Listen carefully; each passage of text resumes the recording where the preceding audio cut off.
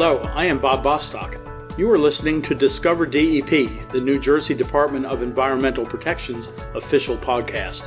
Each week, we will provide you with timely information about how DEP protects and preserves New Jersey's air, water, land, and natural and historic resources. Please feel free to add this podcast to your iTunes or RSS feed. You can also follow DEP on the web at nj.gov/DEP. Thanks for listening.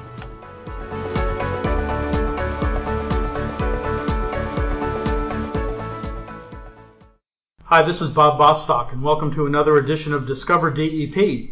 You can download Discover DEP on iTunes and Google Play, and I'd urge you to subscribe on one of those services so that you'll never miss one of our podcasts. Today we're joined by Christina Davis of the Endangered and Non-Game Species Program within DEP's Division of Fish and Wildlife to talk about an interesting shorebird, the piping plover. The piping plover is a small bird that is on the federal threatened species list, but here in New Jersey is listed as an endangered species. While the population has been increasing overall, there's still work to be done to ensure that this small sand-colored shorebird thrives. And just recently, we've had chicks on Island Beach State Park. So that makes this particular conversation especially timely. Christina, thanks so much for joining us today. Thank you so much for having me. So Christina, tell us about this magnificent little bird, the piping plover. Well, first I love your adjective of magnificent. I agree heartily with that description.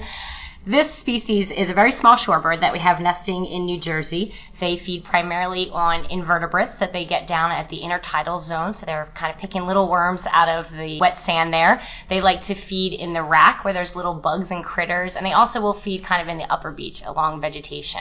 It's a difficult life for the piping plover because they live in an environment that is heavily influenced by people. We have developed a lot of the coast of New Jersey, and in addition to the development, we've done a lot to kind of keep that development in place, to keep that infrastructure safe from storms, from changes on the beach. Unfortunately, the piping plover's strategy is the opposite. They are a species that can handle a dynamic environment and really thrives in it. So they want storms to occur because it refreshes their habitat, makes a very good nesting places for them. So you kind of right off the bat have this conflict between the humans and the birds that makes it tricky for them to be able to survive. So they only nest along the Atlantic coast, nowhere else? That's correct. In New Jersey, we only have them on the Atlantic coast beaches. We have beaches on the Delaware Bay, but they are not places that the piping plover will nest. They will occasionally migrate through those areas, but they will not nest on lakes or rivers in the state, only on the Atlantic coast beaches, and only on the actual beach. So not even the whole barrier island do they use. We'll get phone calls and people calling and saying, I've got a piping plover in my driveway, there's one in my yard. These are not a piping plover. These are likely killdeer, which is a cousin of the plover, but the piping is only going to be on those beaches. So what is their range? Do they live up and down the entire Atlantic coast from Maine down to Florida? Yes, we actually have 3 geographic populations in the United States. There is out west the Great Plains population that's federally threatened. We have the most endangered group, which is the Great Lakes population. They're typically under 100 pairs there. That is a federally endangered population. And then we have our population that New Jersey is part of, the Atlantic coast population. That is, as we mentioned before, federally threatened, state endangered. They start up in eastern Canada for breeding, and they will breed all the way down to North Carolina. Their wintering range is very short, so you have some of these other shorebirds that make these magnificent migrations. Plovers, not so much. Maybe a little bit lazier. Yeah, we heard about they're very short. We heard about the red knot. Excellent, that goes exactly. From the Arctic all the way down my to South America. My colleague Mandy on the podcast about red knot. That is not piping plover. These guys are doing short distance migration. So from North Carolina down the southeastern United States into the Panhandle in Texas is primarily going to be their wintering grounds in the U.S. What we recently discovered in the last 6 to 7 years is that a large population of Atlantic coast breeders are in the Bahamas, which, as you can imagine, makes for some really nice diversions for biologists in the winter months to go down and study them in the Bahamas. Yeah, that's a great benefit of studying the piping plover. It is. What does the piping plover look like? Do we see them frequently along the shore? If we're walking down the beach, will we see them? It's a great question. Depending on where you are, you can see them. However, people will come to us and say, I don't understand why this bird is endangered. I'm seeing hundreds of them running up and down the shore. That is not going to be the piping plover. That is more likely a sanderling, birds that are much more abundant in the state than piping plovers are. They are pale. very sand-colored. They don't have a lot of defense mechanisms against predators. Their primary one is camouflage. So the adults are sandy-colored. The chicks are sandy-colored. The eggs look like little pebbles that are just laying on the beach. You can tell them apart from some of the other species because they have orange legs. They have a black headband and black around their neck and an orange and black bill. Very, very small, and the chicks in particular are teeny. We often describe them as cotton balls with toothpicks for legs. That about sums up the size of them when they first hatch. Just recently on Island Beach State Park, there was a piping plover nest that had 4 eggs in it. Yep. And how have those chicks, I assume they hatched? They did. How have they turned out? So far, so good. We have a very exciting story at Island Beach State Park this year. We have not had birds nesting at that site in over 10 years, and we have not had them nesting on the ocean front there since 1989. So this represented a huge step forward for us in the recovery. Island Beach State Park is one of the jewels of the state, 9 miles of undeveloped barrier island, and really should play an important role for the recovery of this species. So to have this pair here was just wonderful news for us. The nest successfully hatched. We have chicks on the beach right now. Currently 2 have survived out of the 4, which is certainly sad that we lost 2, but if we get those 2 to fledge, that is time to pop out the champagne. It's a very exciting period for us. So what does that mean, get them to fledge? That's a great question. So fledging means that they can fly. And it's a really important distinction in piping plover biology to understand, and particularly for folks who get frustrated with some of the restrictions,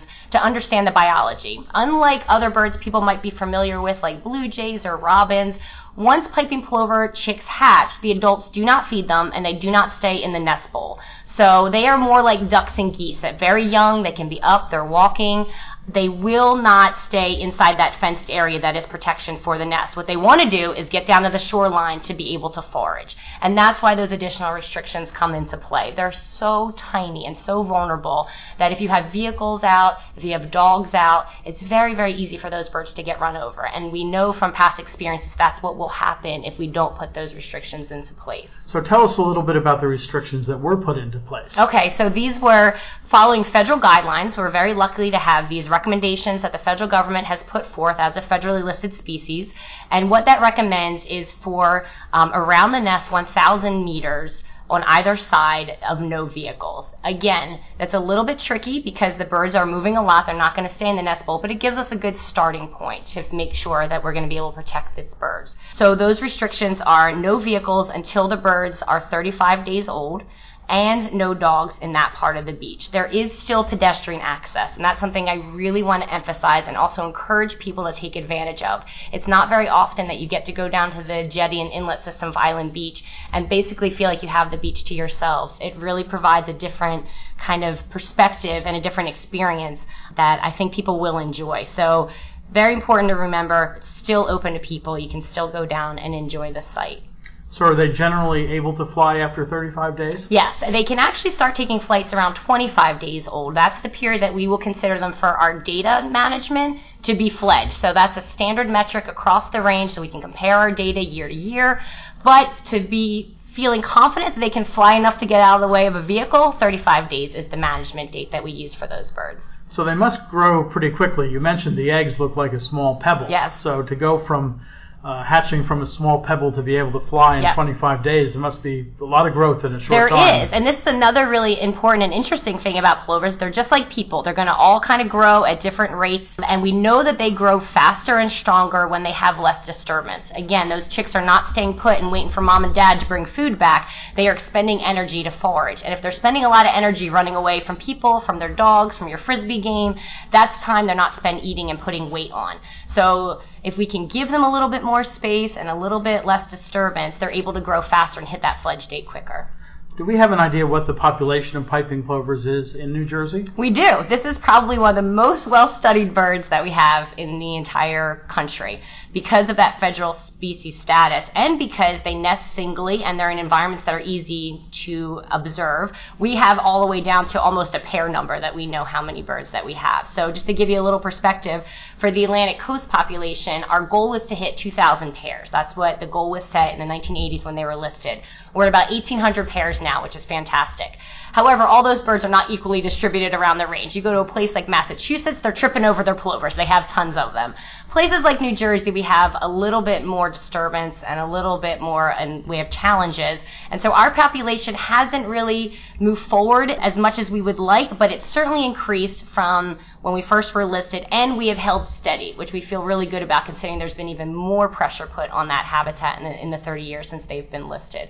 So last year we had about 108 pairs. We're hoping for a little increase this year. Season's still going, so we still have time to tally, but it looks like we're going to get a little bump this year, which we're excited about.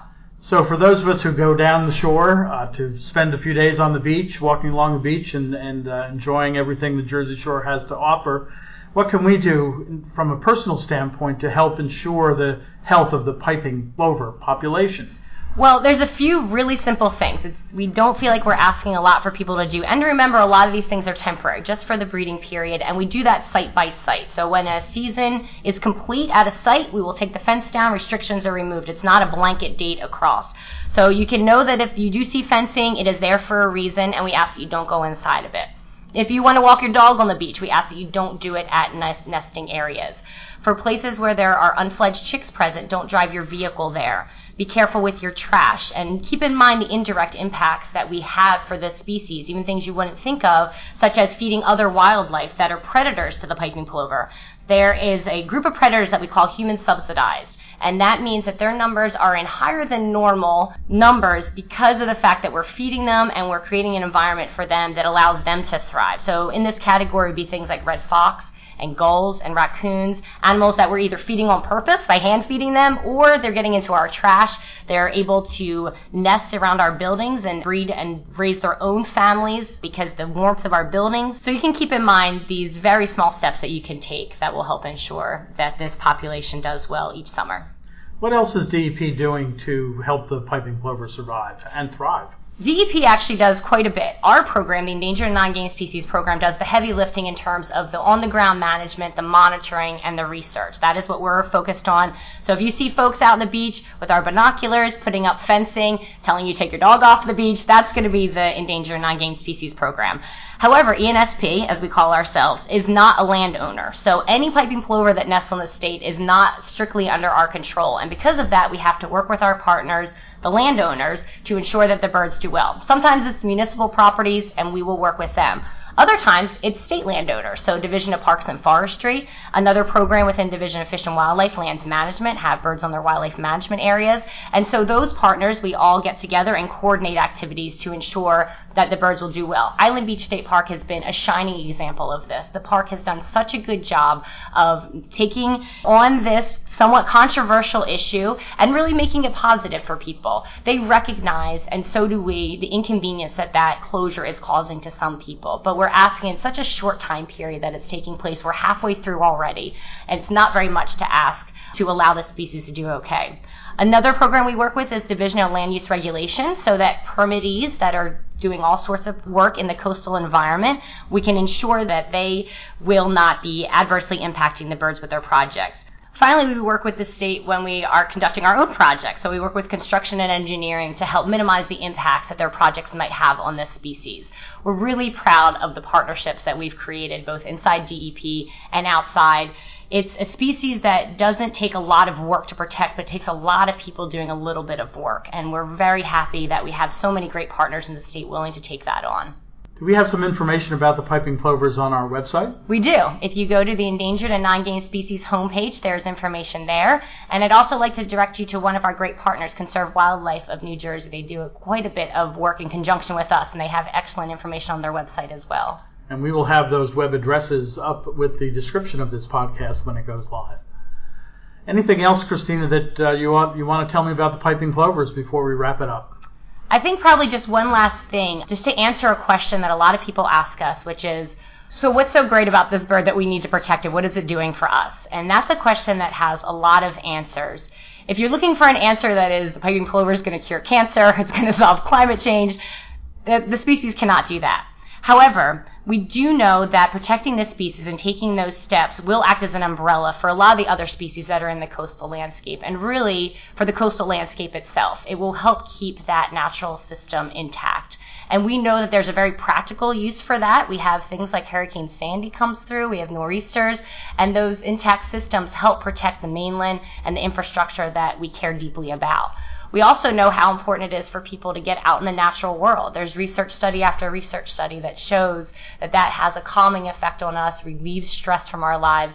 And to be honest, you don't really need a research study to tell you that. You take a walk on a quiet beach, there's birds calling and the ocean waves lapping, and you know that there is value to that for you. So I think that by protecting this species, what the citizens of New Jersey are saying, what all of our partners are saying, is that we do value this natural habitat. We value the natural world, and we're willing to make these small sacrifices to ensure that it stays with us. The way you describe the piping plover, it kind of reminds me of the state of New Jersey itself. We're a smaller state, but we're pretty tough, and we're survivors in this state. Piping plover, the same thing. He's really got to work hard to make a go of it here in New Jersey, but the fact that their numbers are holding steady and will undoubtedly increase over time, I think represents in a very real way the spirit of the people of this state. I could not agree more. Christina, we thank you so much for taking time out of your very busy day, particularly now that the piping plover chicks are thriving and moving closer to fledging and getting their wings, so to speak. Very exciting time, and we certainly would urge anyone who has an opportunity to go down to Island Beach State Park and in a careful and responsible way check out what's going on down there to take advantage of the opportunity to do that. This is one of those exciting events that happens in nature that if you have the opportunity to see it, it gives you a whole new level of appreciation for the interdependence of our natural world and our role in it. So thanks so much for being with us today, Christina. Thanks so much.